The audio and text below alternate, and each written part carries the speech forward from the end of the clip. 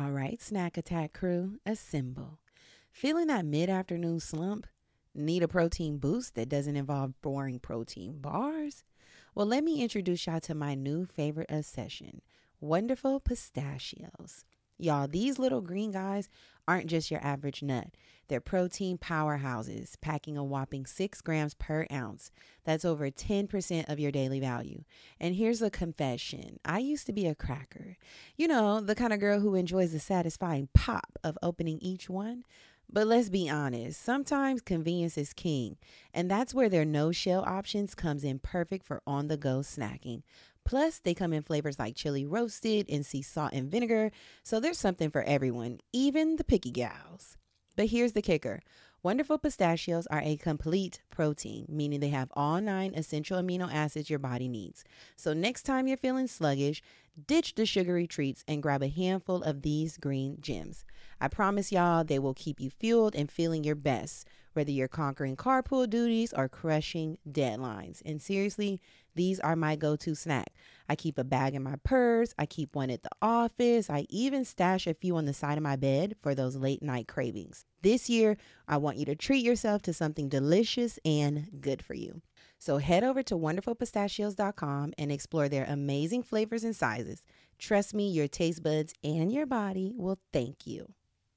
If you're anything like me, you are probably tired of spending all your money on takeout, or you're over all the stress that comes with meal planning. Listen, Factor Meals is here to save the day. I mean, imagine this. Delicious, chef-crafted meals delivered right to your door, ready to heat and eat in just 2 minutes. Y'all, no more grocery shopping, no more chopping, no more dishes.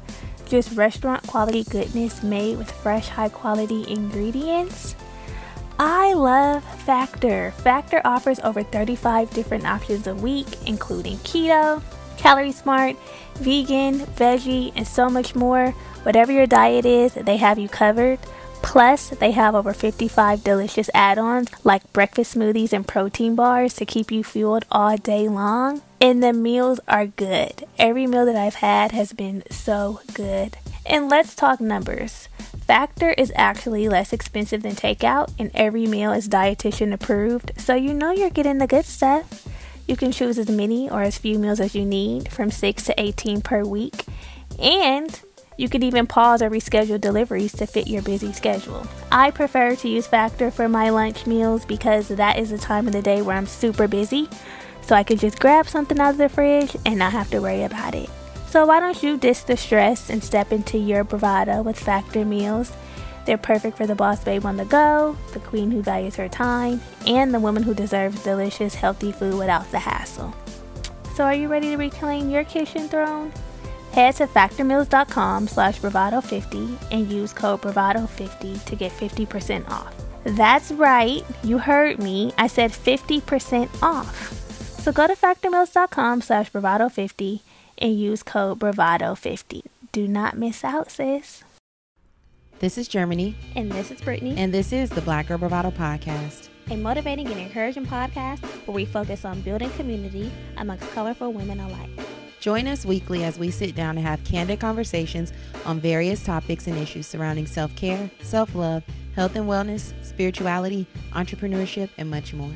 And trust, if we don't have the answers, we'll call on our expert homegirls who do. Our goal is to create a safe space for growth, inspiration, laughter, and love, free of judgment, in hopes that after you listen, you're a little more knowledgeable or at least a little more entertained than before. It's homegirl vibes here. Real, raw, and a little funny. A lot of fucking funny. So thanks for tuning in to the Black Girl Bravado Podcast. Let's start the show, cuties.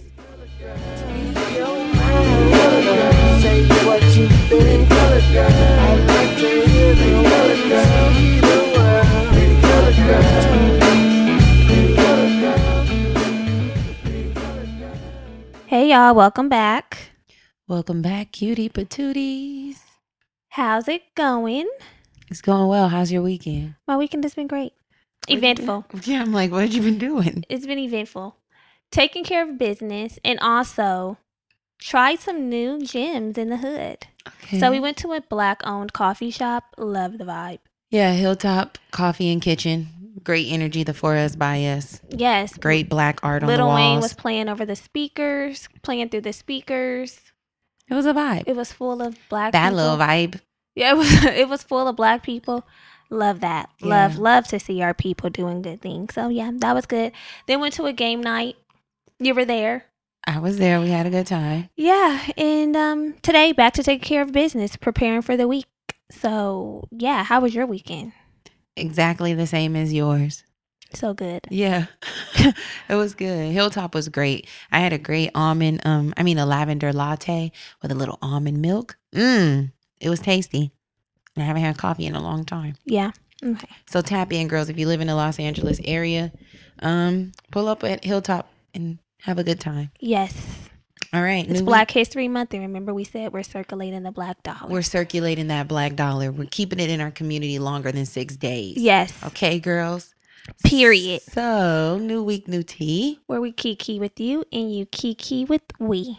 What's going on in the world? This Pop week. culture. Pop culture, right. This week in pop culture. R. Kelly. R. Kelly was arrested.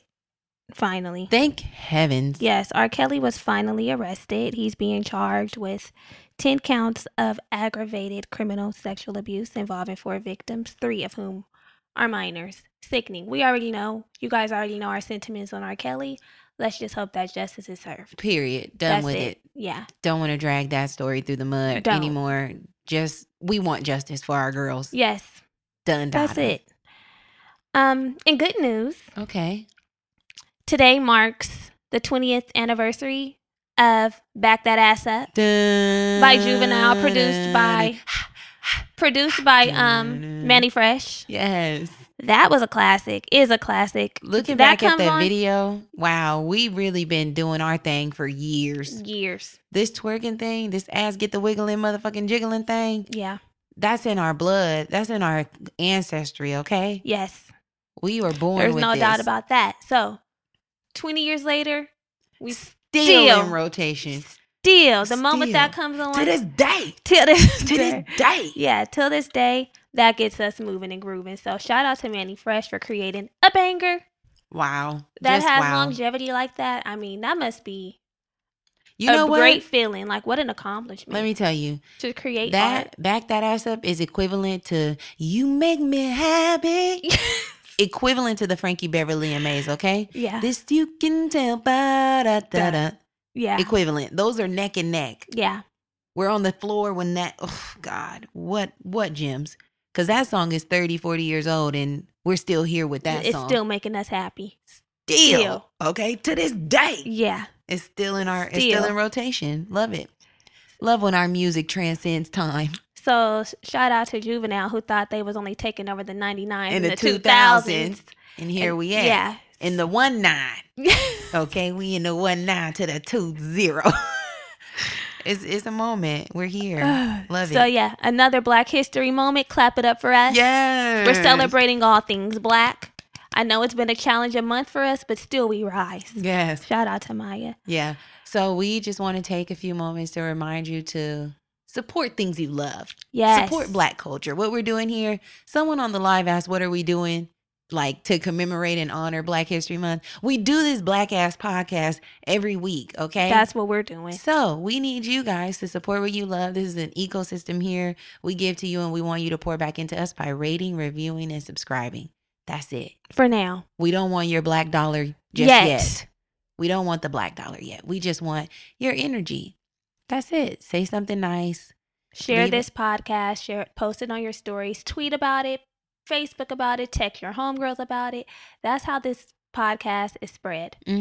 By your efforts. So we're counting on you. Without you, there's no us. We're looking out for this. You guys are a mirror of us. Yeah. We're reflecting one another. We're a reflection of each other. So for sure. Do something sweet this week. Leave a rating and a review. Yes, so we're going to highlight one of our girlfriends for leaving a review this week. Her name is Jasmine. Beautiful name. She says, Soul Sisters, this podcast is my therapy. B and G are my best friends in my head. Hey. I look forward to listening to them each week. I am so grateful I was put onto this podcast. Their conversations force listeners to dig deeper and tap into things we probably would have never given a second thought that may be causing friction in our day-to-day.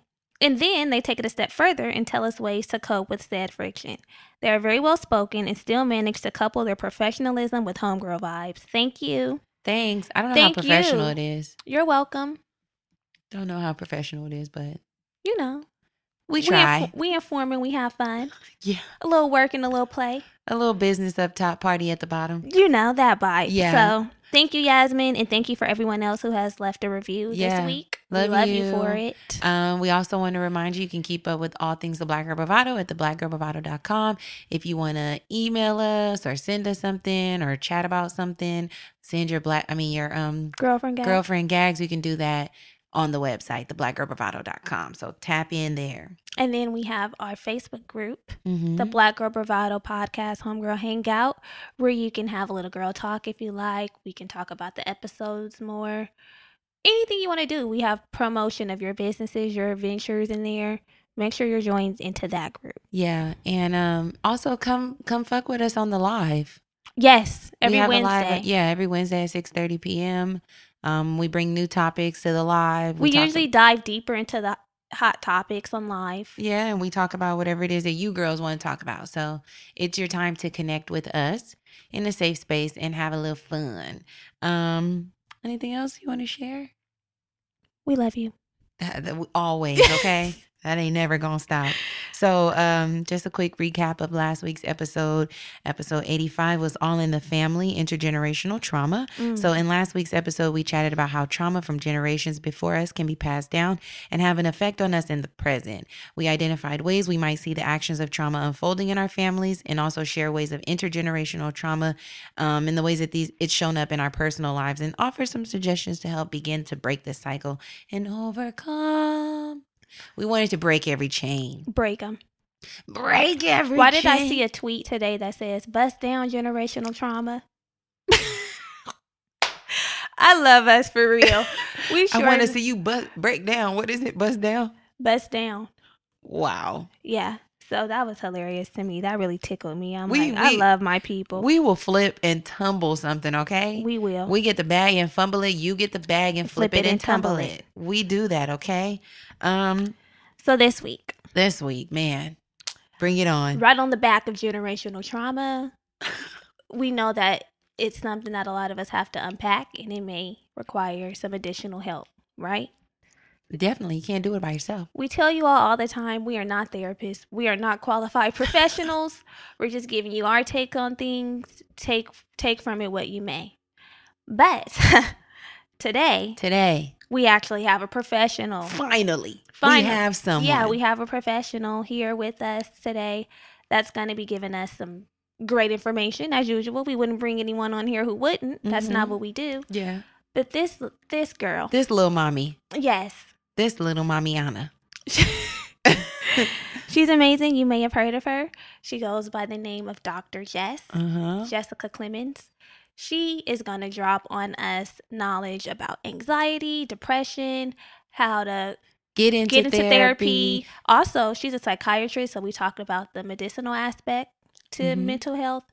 So much covered. Hopefully you guys find value in this information. Hopefully if you were feeling a little apprehensive about therapy, this may give you the reassurance that you need that it's okay. And per the usual, we want to remove the negative stigma associated with mental health. Yes. And wellness. And Dr. Jess is doing that on her platform every day. So, like Brittany said, hopefully this conversation adds value to your life. You're able to pull something out of it. And, hopefully you just love it. She's a real good girl. She is. So let's get ready. Buckle up. We're going on a ride. Okay, so today we have an amazing guest that Germany and I are both super excited about. We have Jessica Clemons, affectionately known as Dr. Jess, with us here today. Welcome, Dr. Jess. Hello. Thank you for having me. I'm excited. Yes, we are too. Thank you for being here. Yeah, and taking time out of your day and your schedule to chat with the homegirls. Yes. Sidebar, we're outdoors. We're tapping into our Auntie Oprah vibe. It's Super Soul Sunday vibe. So if you guys hear anything, we're in nature. Okay, people? We're in nature. Yes, exactly. It's nice outside. So, Dr. Jess, do you mind just telling our listeners a little bit about yourself and your journey, how you came to be Dr. Jess? Yeah. So let's see. I guess I always go back to The beginning. Mm-hmm. I'll keep it brief. But I've always wanted to be a doctor since I was like a small child. And something that I think what always guided me in terms of the choices I made. So that was kind of a seed that was planted when I was really young. I'm going to become a doctor one day. Fast forward, I end up moving to New York City to go to med school. And during that time, thought I was going to like do dermatology or surgery or some other specialty, and really fell in love with psychiatry. And so now I'm in my residency at NYU, finishing up in the summer. Yay! And really just kind of developed Dr. Jess out of coming to terms with choosing psychiatry as a Black woman and really just a Black person in medicine. You know, the thought is that you'd go and become like a surgeon, a cardiologist. So I had to deal with my parents not being really sure of why I chose it and questioning like, what are you going to get patients, all that kind of stuff. So Dr. Jess just kind of developed like with me learning how to deal with those reactions and coming to terms, so to speak, and then finding that people were really interested about their mental health. And so, yeah, I use social media to kind of engage people about those conversations and whatnot. So You're doing it, girl. Thank you. You're Love really it. Yeah, doing it. social media can be a powerful tool when you use it correctly. Yeah. Absolutely. So you mentioned that you're a psychiatrist. Can you explain the difference between a psychologist and a psychiatrist? Because I think a lot of us don't understand the exact difference between the two. Yeah, no, I'm glad that you asked, because I will admit, well, I absolutely love my colleagues in psychology.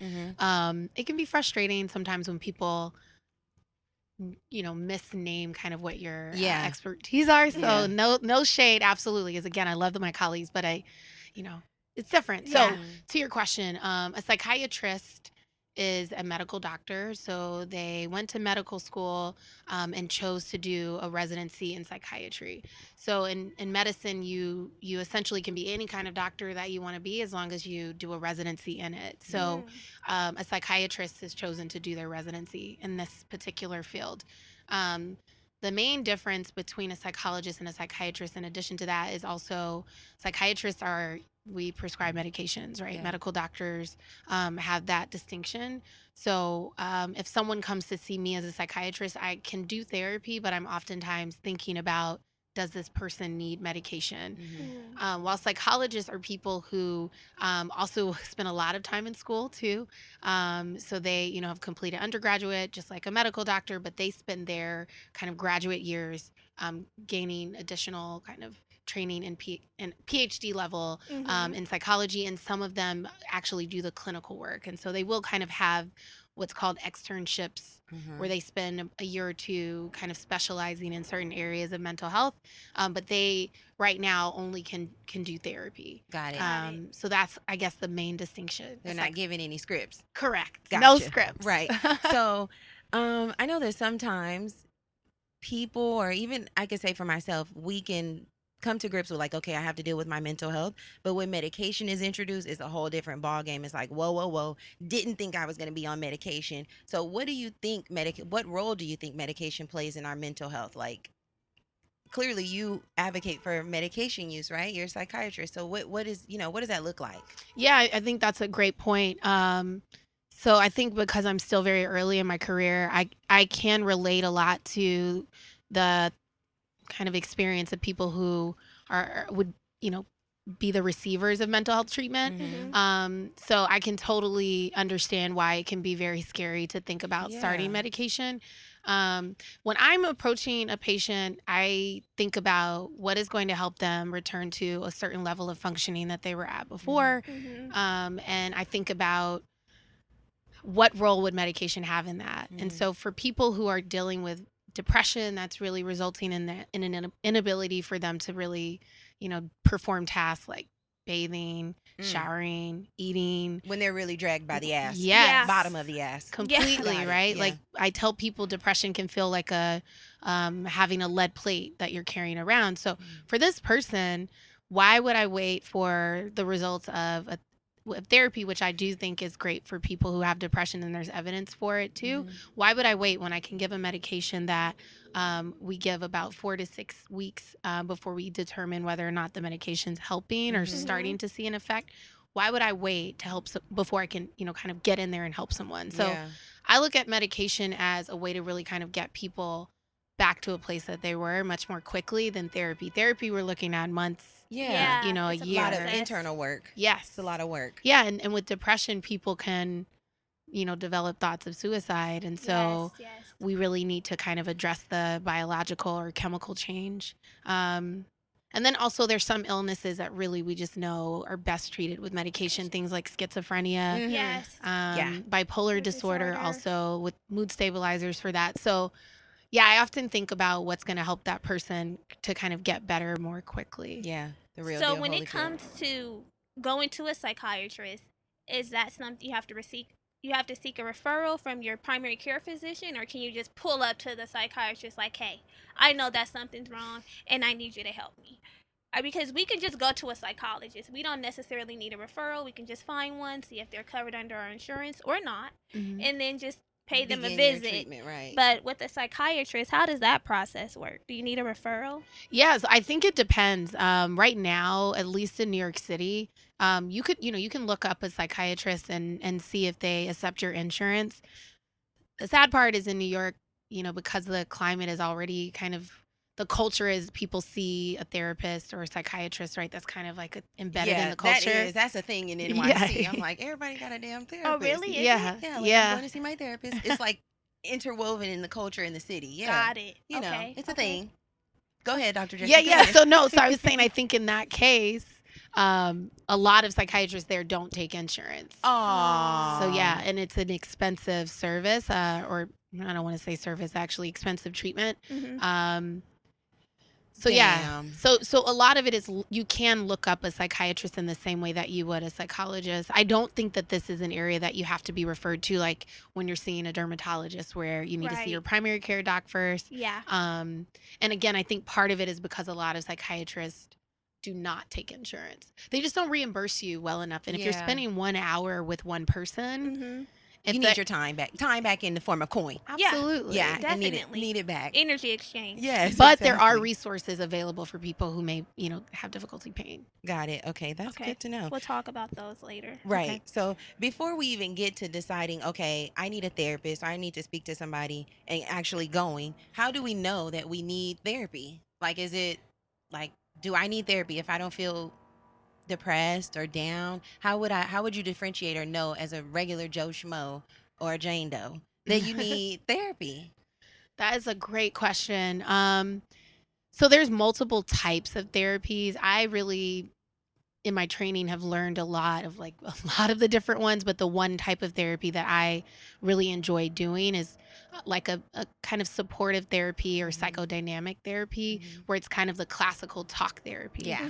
Right. So for people who are dealing with depression, anxiety, yes, like you can absolutely be treated with this type of therapy. But to your question, and I also my personal experience with this is I do think that if people are dealing with a lot of like repetitive issues in their life, so problems with relationships, you keep dating the wrong person, or you can't let go of an ex, you're having problems functioning at work. It may not make you feel depressed clinically, but you're just not really performing at a level that thriving. Yep. Those are excellent candidates, I think, for the classical talk therapy, where you go in once a week and you just talk about whatever's on your mind. Yeah.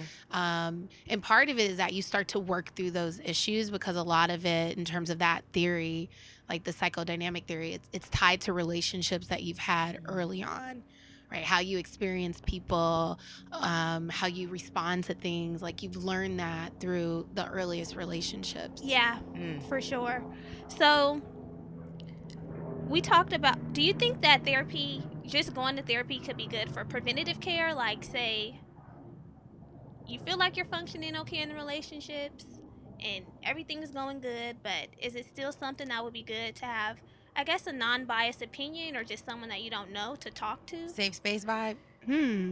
I guess I'm still on the fence about that. Like, if you're describing a person who, feels like they're thriving, they don't really have any kind of questions that are burning inside, or, they're kind of doing fine. I don't think that that's a person who should really like focus on seeking it out. But I would say I mean, just as a psychiatrist, I'm happy that I went into it because I think my role is obviously caring for a person, but I need to also understand what my biases or thoughts are that could inform and affect treatment. And then you do start to learn about things. Like there can be things that you didn't process that could really help you. Yeah. So I guess to answer your question, I think if things are feeling settled for you and no one's coming up to you and saying like, you really have this problem, I think that's important to know too. Yeah. Like you might think you're okay, but if people are like, actually, you really have an issue with this.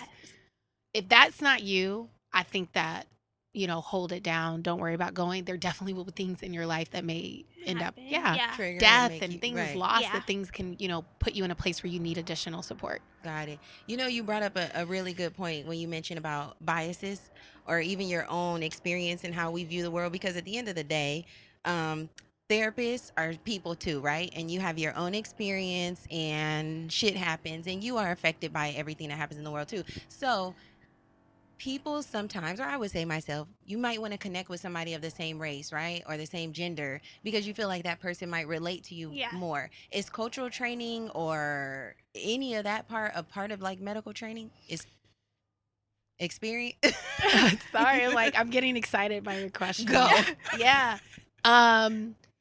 So there is what's called cultural competency training that does happen in medical training internally, like from the viewpoint of a resident, and when I was a medical student also, when we were getting these, they're helpful, but they're just not done right. Like you're getting training about specific nuances within cultures, like Asian population or this or that, and it's really hard to really get someone to understand how important it is to be empathic. Yeah.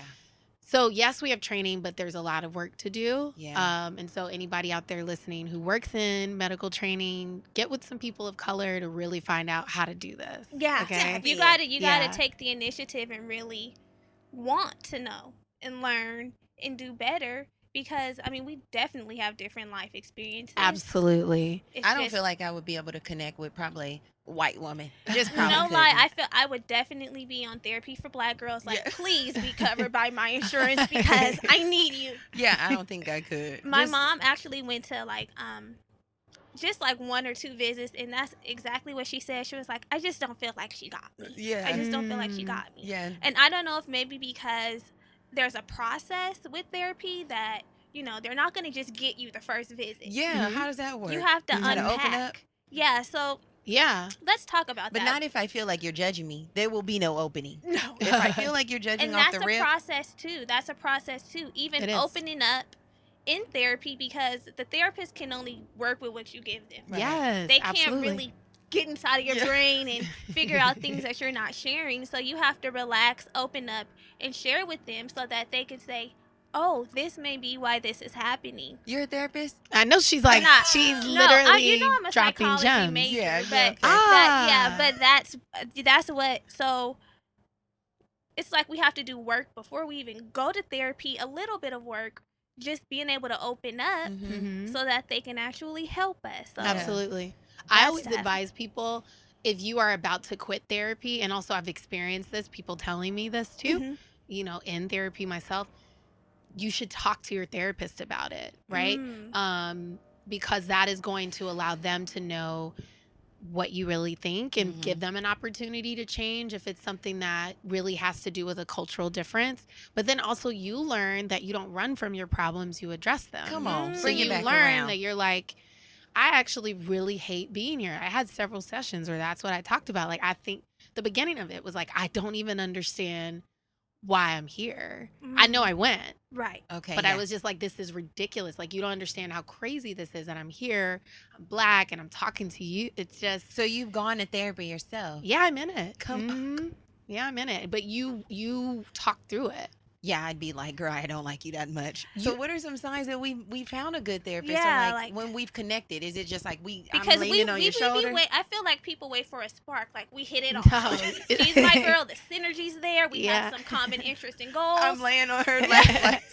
Is it that? I don't think so. No. So I think if you are, you do want, I think you want to make sure you feel like heard.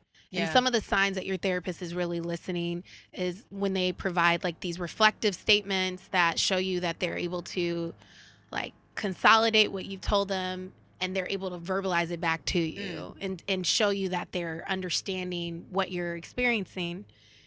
You don't want to just have them saying, exactly, the whole right? session. Right. You want to be like, feedback. Tap in. Give me something. Like you, and when they show you that, that means that they're like empathically listeing. So they're saying like, you know, I'm hearing you say that at work, you feel like they're kind of ostracizing you because you're a Black woman. Sounds and like my story. you know, that's the story for so many of us. But when they're showing you that they're thinking through it, I think that's a sign that that's someone who's going to be interested in what you're saying. Yes. I don't think the sparks is actually as important, because the spark may mean that this person is may not know it, but evoking things within you that makes you feel good. Right. I don't need my therapist to make me feel good. I need my therapist to help me work through things. Talk about it. Yeah. You know, because I think that's what we're waiting on. Our therapist to make us feel good. You know, like, oh, that was great. I feel great. I feel liberated. Like kind of motivating us though in a different way. Like not motivating us to necessarily change. Yeah. But motivating us to like, okay, I could keep going through like life a word this. from church. It's not a word from church. Yes. Like a word from church. We look for that, I think, as people of color. We do. Because we have so much. And so the way that we've been able to kind of maintain is we get these like inspirational experiences. Yes. This warm message that carries us for a week. Your therapy is you getting into like why you feel like your therapist isn't understanding you. The knit grit. The knitting. Yeah. And that's where you start to develop being more assertive and confident, and the anxiety you experience starts to decrease because you're stepping into the world as who you are. It's so I think not always feel good once you're leaving these therapy sessions. You might feel like, okay, so what the fuck just happened? Yeah, now I'm upset. I feel worse. Yes. But later on down the line, you'll understand why. Yeah, you come back. You may talk about that at the next session. You may say, I left out feeling like crap. Yeah, like, girl, what's up? And they may say to you, well, why do you think that? You did this. That's what I think. I need therapy to deal with my anxiety. It's so bad. I think it's great. I mean, I really advocate for therapy. Okay. Yeah, it might help you. Okay. So, I'm tapping in. So, let's say someone lands in your office. How can we tell between just feeling down and feeling really being depressed? Because I can be down for 2 days, like I'm just in a depression. I'm in a depression right now. That was me. 2 weeks ago, I was like depressed, girl. But obviously, there's a difference between having a bad day, maybe even a bad week, bad couple weeks, and being clinically depressed. So what are like some signs that you're depressed versus just being down? Around. I feel like people really throw it around like depressed. I'm late to work, I'm depressed. Yeah, it's true. Yeah. It's true. I didn't get my ticket to the concert, now I'm depressed. Right. Yeah, I mean, I think you're bringing up what a lot of people need to understand is that it's clinical depression is what I'm really there to help with.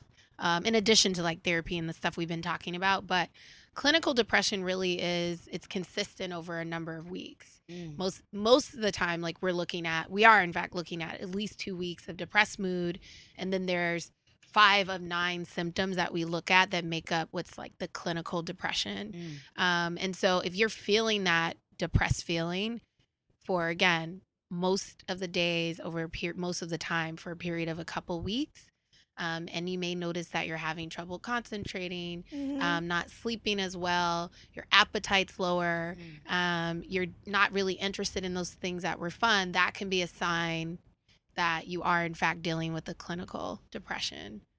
Okay. But I think it's normal. I want to really normalize feelings. It's very normal to feel sadness and allow yourself to feel that, but just recognize if it starts to linger and now it's affecting aspects of your overall functioning. Yeah. That's when it could be clinical. Okay. Got it. Okay. So we're going to go with the ebbs and flows. It's okay to be sad. Yes, you might. Sometimes I am. Absolutely. Yeah, it's okay. I'm like, what's wrong? Not all the time, but it happens. Sometimes I have my moments where I'm just down. Yeah. I'm like, okay, life. Right. So I brought up anxiety. I know that a lot of people deal with anxiety, especially the climate of our country, stressed over just little things, How do we manage or deal with anxiety? Like, do you have clients who discuss like, hey, I feel like I'm anxious as hell all the time?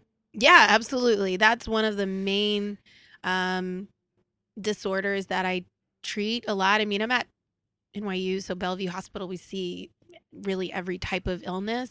But in terms of like patients who come into the office, it's generally they're dealing with depression or anxiety. So yes, you know, the options as far as what I offer are medication or therapy. And there's a type of therapy I think is really helpful for like generalized anxiety or OCD, and they have evidence for it. It's called cognitive behavioral therapy. And you start to learn about the way that your thinking affects your behavior, and your feelings affect your thinking. And you start to really pay attention to your thoughts with the goal of recognizing how much they are affecting the way that you feel. And then you start to kind of practice things to help reduce your anxiety through like a different, you know, kind of further on in the treatment. Yeah. Okay. Yeah, I've had anxious feelings. My anxiety, I always feel like something bad is going to happen. I don't know why.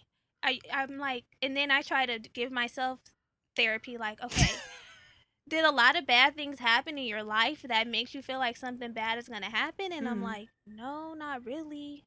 And that's when I'm like, okay, I need to talk to somebody because this doesn't make any kind of sense. It doesn't make any kind of sense. That's what I do. You know me. I be stressed driving. I'm like, Lord, don't let anybody hit my car. But at least you've been in an accident. I've been in multiple accidents, so that's I've valid. Been on the road, like, please, Lord, shield of protection over this car. That's valid. Shit, it be stressing me out. But yeah, and anxiety can be physical too. Yeah. So you may not even recognize your thoughts. Like some people are not really that kind of introspective to realize that they're having these worrisome thoughts, but they may feel it. So there may be tension that you're carrying in your back, not from like, you know, having a rough week, but like that's where you carry your anxiety or heart palpitations, sweaty hands. Yeah, things that come up that show you that you may be feeling anxious. Okay. But I think meditation and mindfulness is a way to kind of help keep yourself in the moment. Yeah. It can be a good way to kind of cope with some of the symptoms of anxiety. Yeah. But yeah, I mean, there's a lot of people are experiencing anxiety. Yeah, I was better when I was doing my yoga. And being Black in America is an anxious thing. Absolutely. Period. Okay. It's tough. Yeah, I know. And then also, I feel like social media, like things are just coming in by the minute.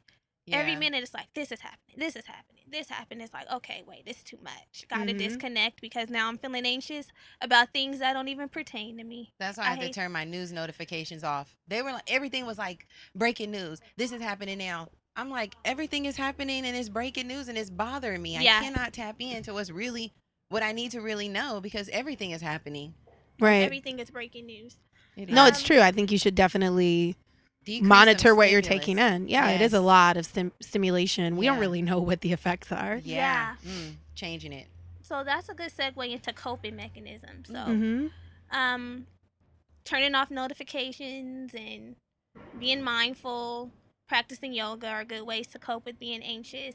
But how can we tell between healthy coping mechanisms and unhealthy? Because a lot of us might go shopping, spend a check and get it right back. Yeah. Say it's therapy.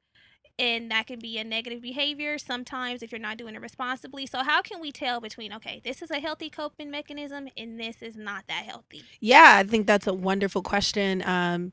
You know, and people may not even realize some of their behaviors that they're doing are in fact helping them deal with like symptoms of anxiety.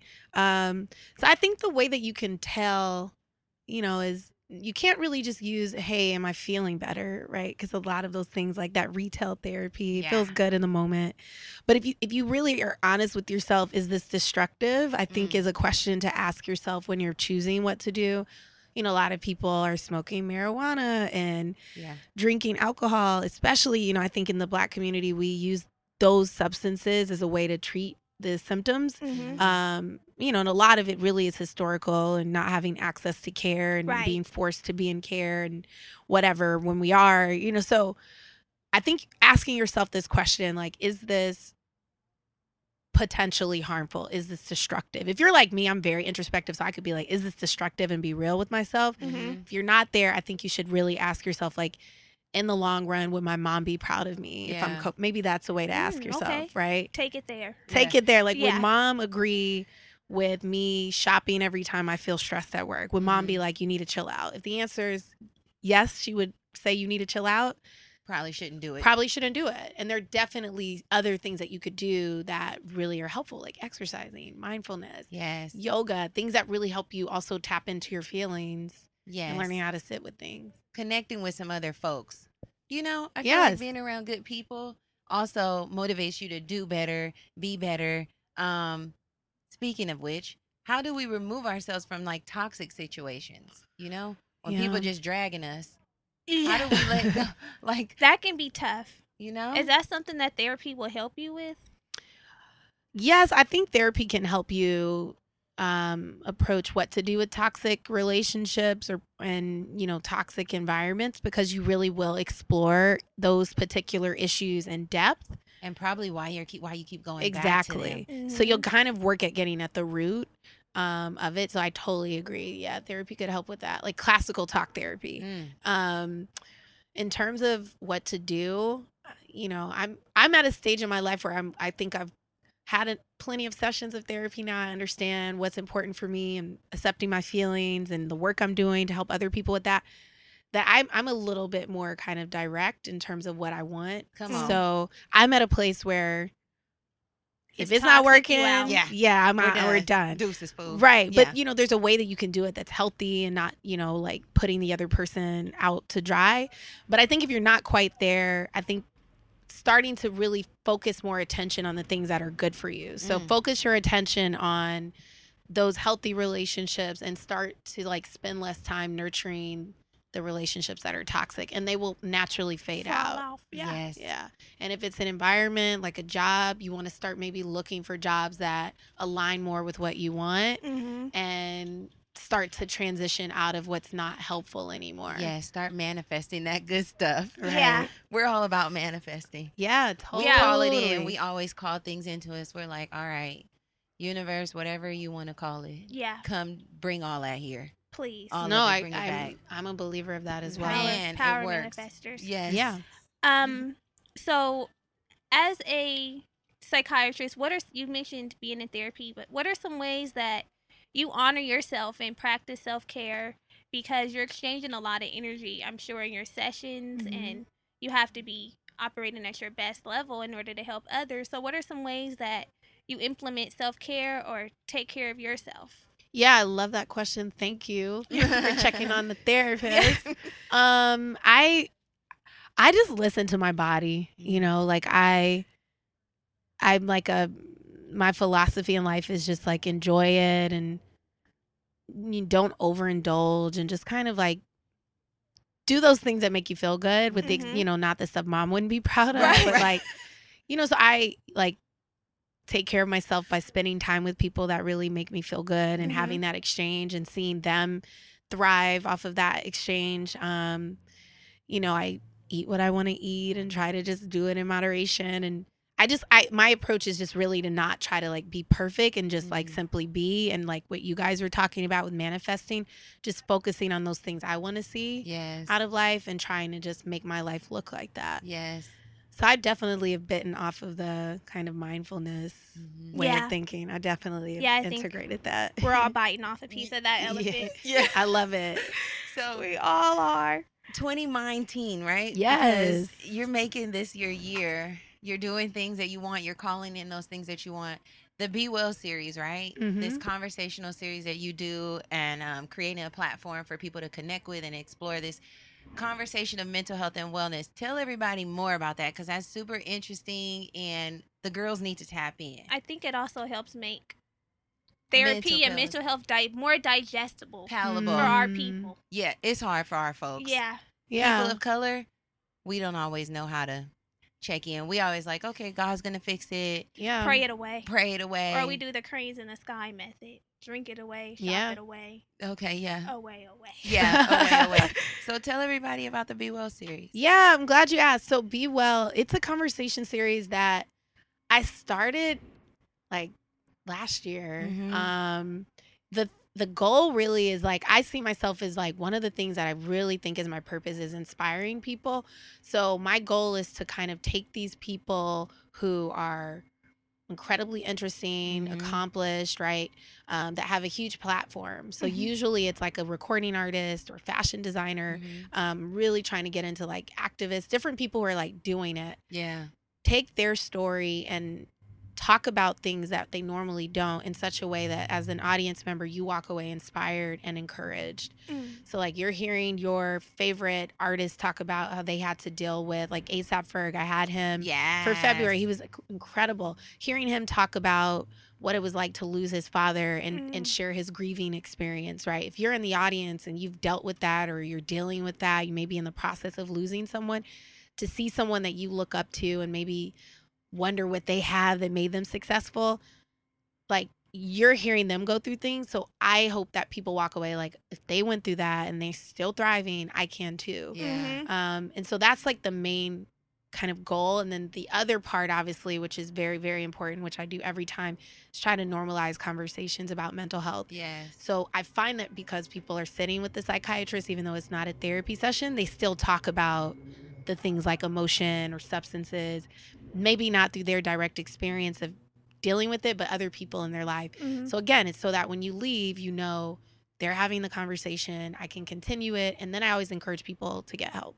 You know, even you just mentioning that when you're experiencing experiencing these conversations that are happening with a therapist or just talking about certain issues that open up these own feelings that you might be struggling with or going through, it really does put things into perspective. Because when I was watching In Session Live with Dr. Justin Charlamagne God, I was like, damn, Uncle Char. I was like tapped in. I feel like I was like, oh my God, I'm learning so much. And then the things that he was saying and you guys were just conversing about, it really like triggered some things in myself where I started to think, and I'm like, oh shit, I feel like I'm in therapy. I'm in session. You know, I'm like, this is my session. And then I had to record it and let my honey watch it. I'm like, tap in. He might be saying something that you're identifying with. That's so true. It is real. That really happens. Speaking about that, that just brought a question to me. Like, so is there a way that, say we have a family member or a significant other that we know, we can identify that there's a problem and they may benefit from professional help. Is there a way that we can get them to get that help, go to therapy? Do you have any suggestions for that? I mean, I know they have to make a personal decision, but is there a way that we can kind of push them or give a loving nudge in that direction?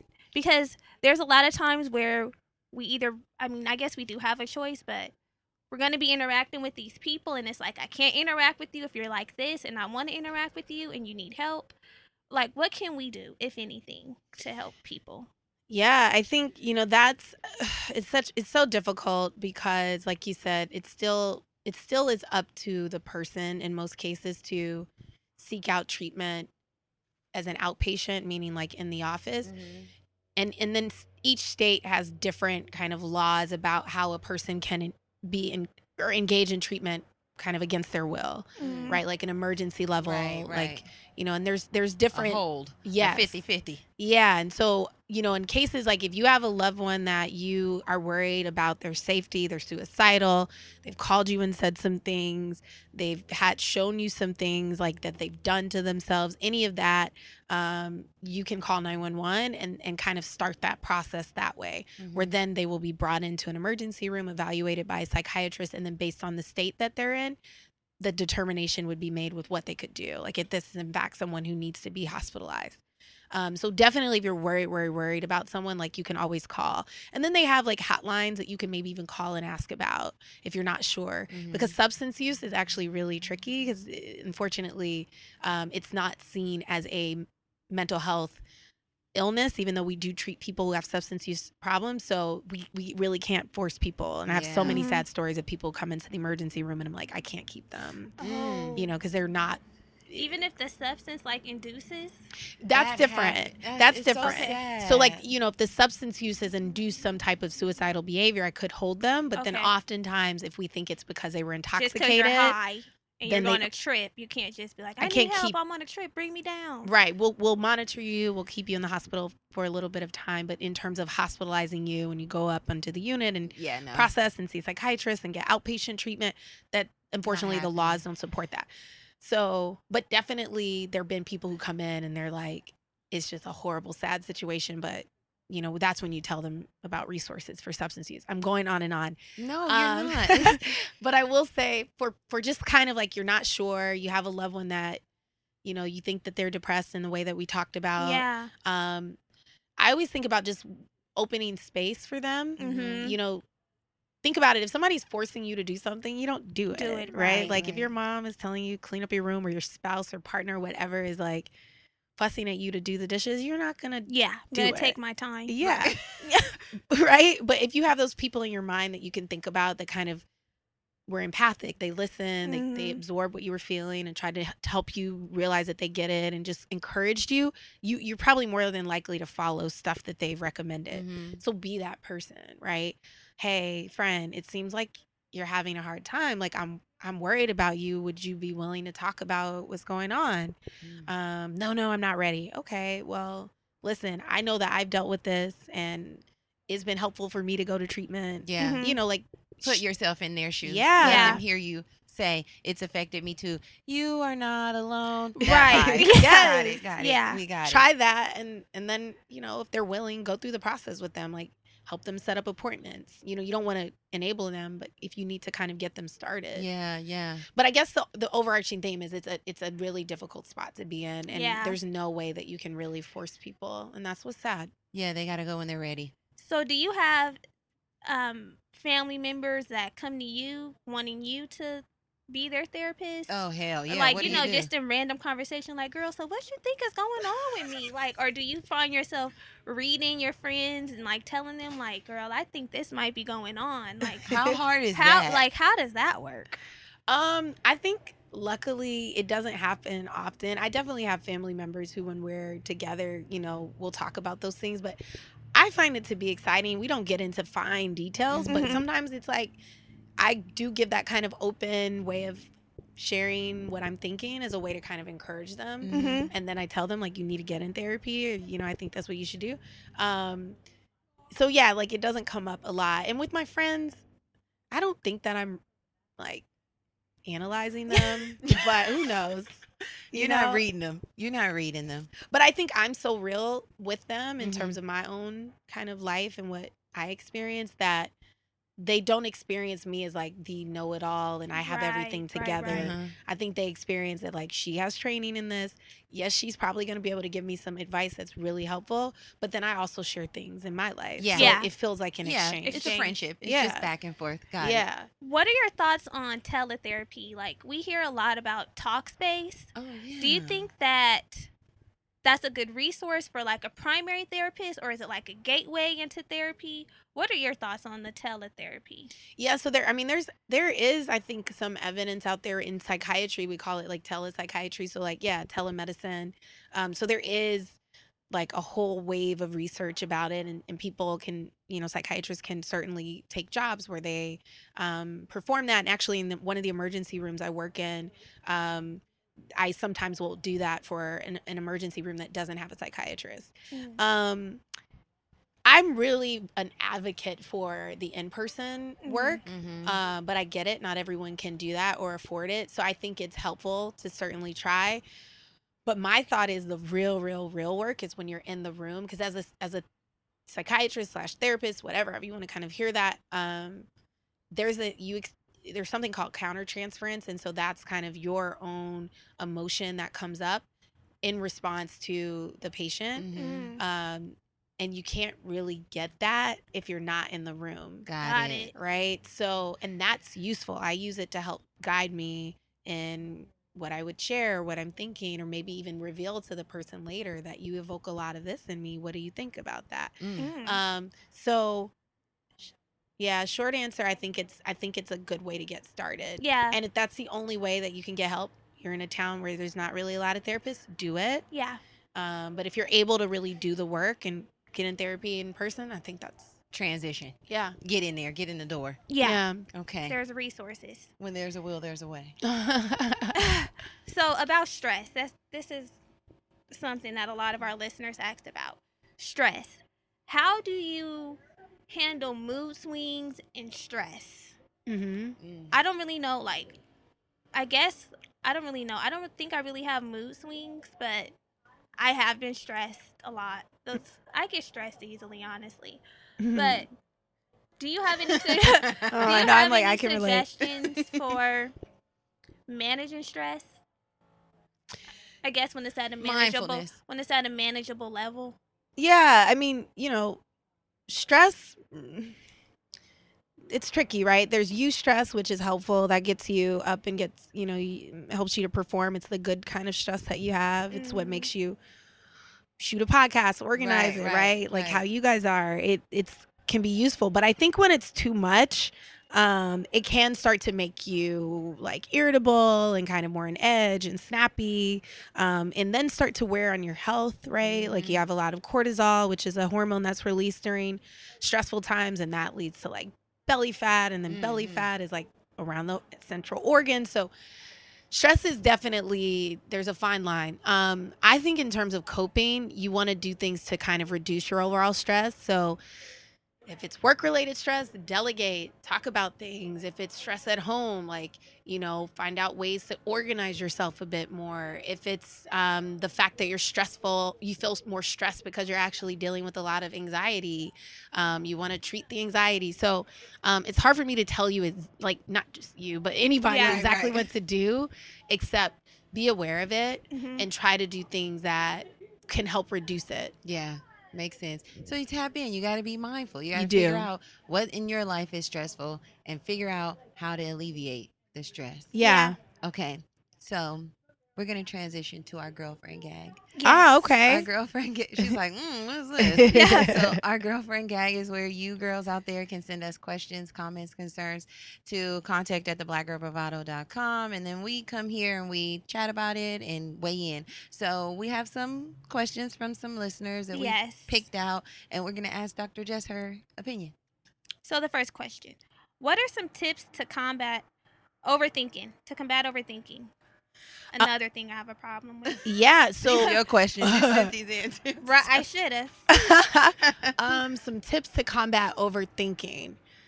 Let's see. I mean, it's so tricky because first of all, you have to recognize that you're doing it. Yeah. And so sometimes by the time you recognize it, it may be like you're already down towards the end of your line of processing, right? Like you're already imagining that the world's coming to an end because you thought all those steps.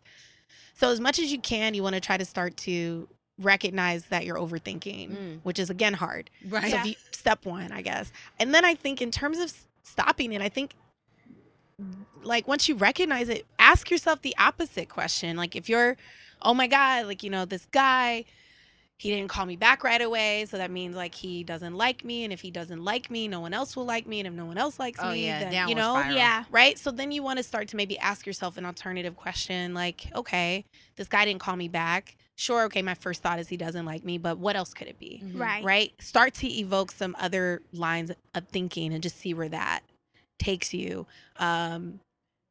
And then I always like to rely on support. So I think this is just things I'm running off on the top of my head. I don't have like an actual thing. I think if you have a friend that knows that you have that problem, don't overuse it, but maybe you should ask them like to kind of help you weigh in on something. Yeah. Instead of you sitting alone trying to think about how much this guy doesn't like you and how it'll lead to you never being happy in life, right? Maybe you should just call in some resources. Yeah. Phone a friend, so they right? can say, oh, no, and even if he doesn't do bad, you'll find somebody Yeah. else. It's okay. You'll get over it. He doesn't matter anyway. And then you're like, you're right. I was thinking about it. I was doing too much. Right. And then, and it incorporates involving other people. Yeah. We do that a lot. I overthink, you overthink. I'm like, girl, what you think about this? Yeah. And it can be helpful. Like, It and is. then you start to know what friends you have that kind of, or what colleagues, if it's work related. Yes. Who Support you. Yeah.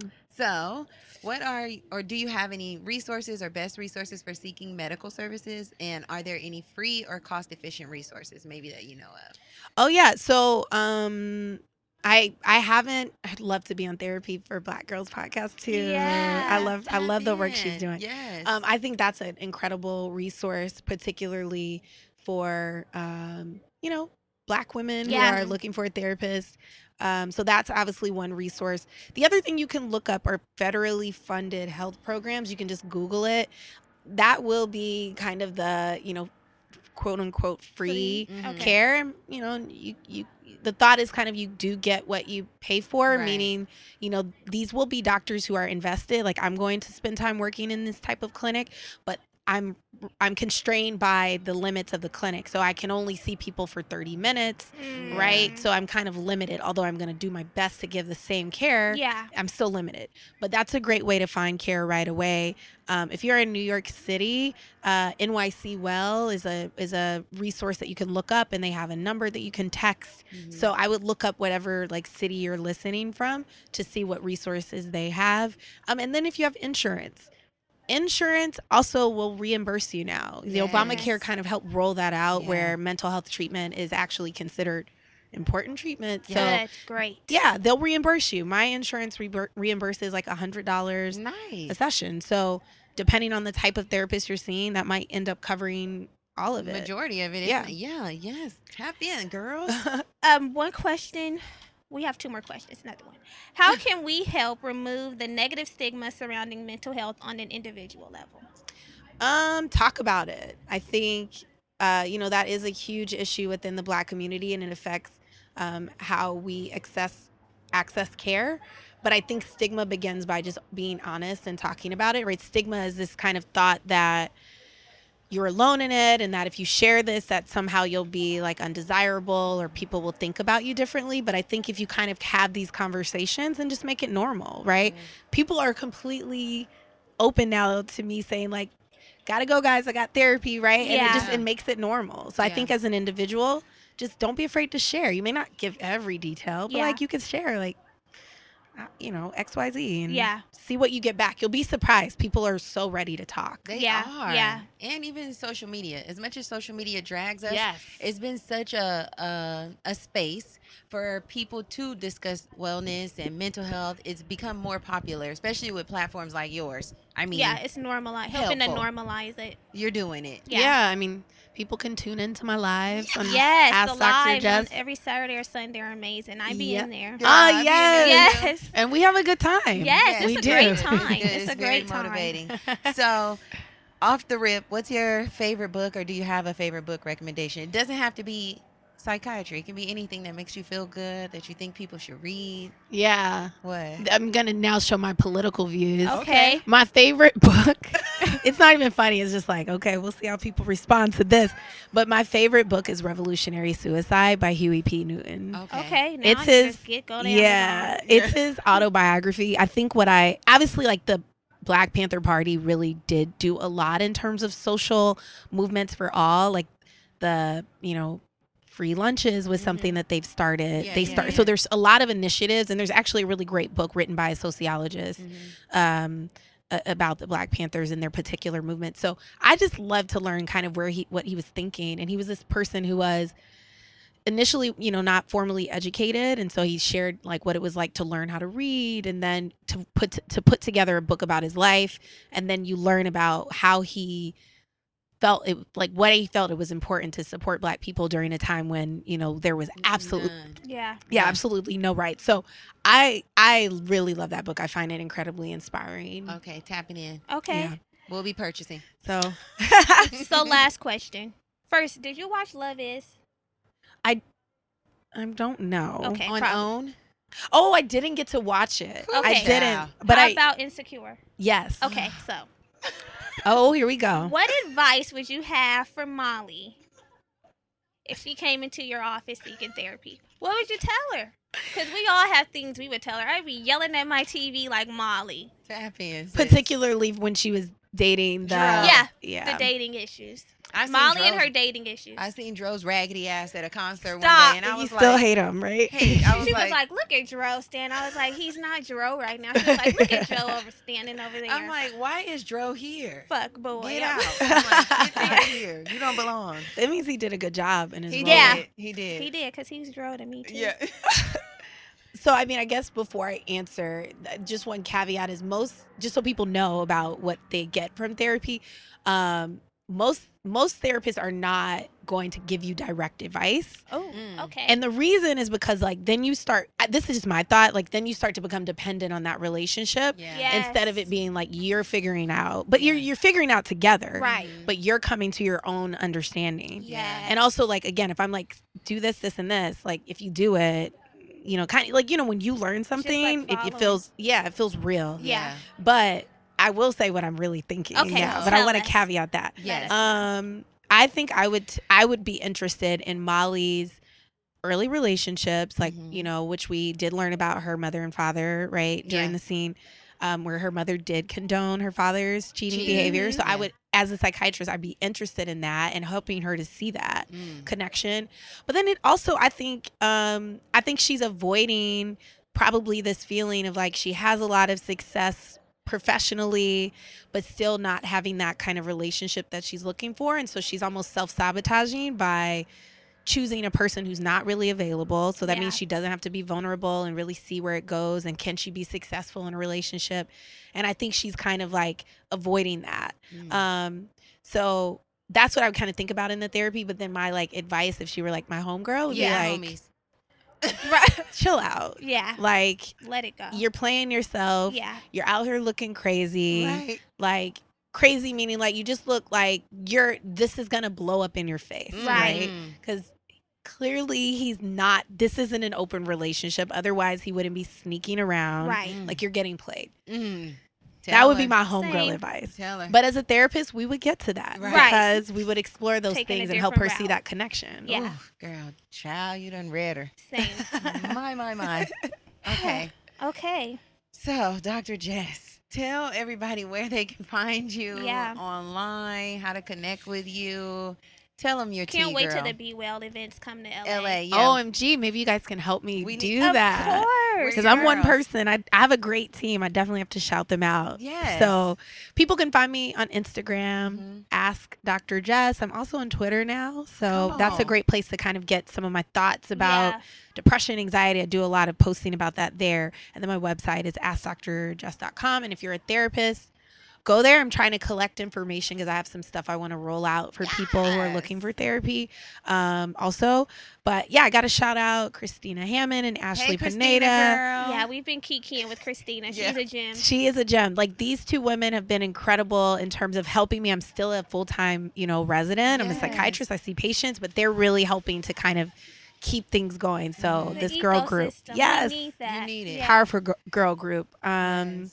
And yeah, like if people are interested in kind of having me come out, definitely message me. I try my best to answer people. I tell people I'm available. Like, Yeah. reach out on social media. Yeah, for so sure. okay, we'll get a petition going. Yeah. Yeah. To get Be Well to LA. I spent a lot of time out here. Yeah. So. Tell everybody about the lives.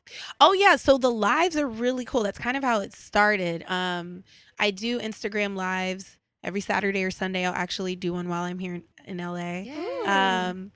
And maybe that could be like in front of an audience. I don't know, but That'll be fun. it's really just like a 45-minute to 1 hour kind of. It's not a session like a therapy session, but it is kind of a session where I pick a topic and we talk about my view. A lot of it's practical. And then, I try to give tips. So I've talked about like what to do with toxic spaces. Recently, I was feeling a lot of love. So I talked about kind of owning your power. Love that one. Yeah, Yes, it felt good. yes. I was Loved really it. I'm like, intoxicated I'm with moving in love. power even more this week. Yes. Yes. So I try to do that. I want people to walk away feeling inspired and also like using the comments to kind of engage. And I can see the comments that people put up during the lives, and I see people doing that. Like, this has helped me, or she said this, or make sure of that. So I think it's a great way to just kind of like check in for an hour and get some tools and work to destigmatize, this work. Yes. So yeah. You guys use Dr. Jess as a resource. Use her platform as a resource. She has tons of great information. Yes. The lives are awesome. We Thank tune you. into the lives. Get your life. Yes. Tap in. You'll be thankful. Yes. So again, Dr. Jess, thank you so much for taking time out of your schedule to Yes, speak with us heart. and our audience. Aw. We appreciate it so much. Dr. Jess is also our soror. Yeah. Yes. We always talk about our sorority on here. So I mean, thank you, Ethel. Yeah. Thank you. Yes. Tap in. So yeah, thank you guys for listening today. We hope you enjoyed the episode, and we'll talk to you next week. Bye. Love you. Say what you've been in color, girl. I'd like to hear the color, girl. Either way, color, girl.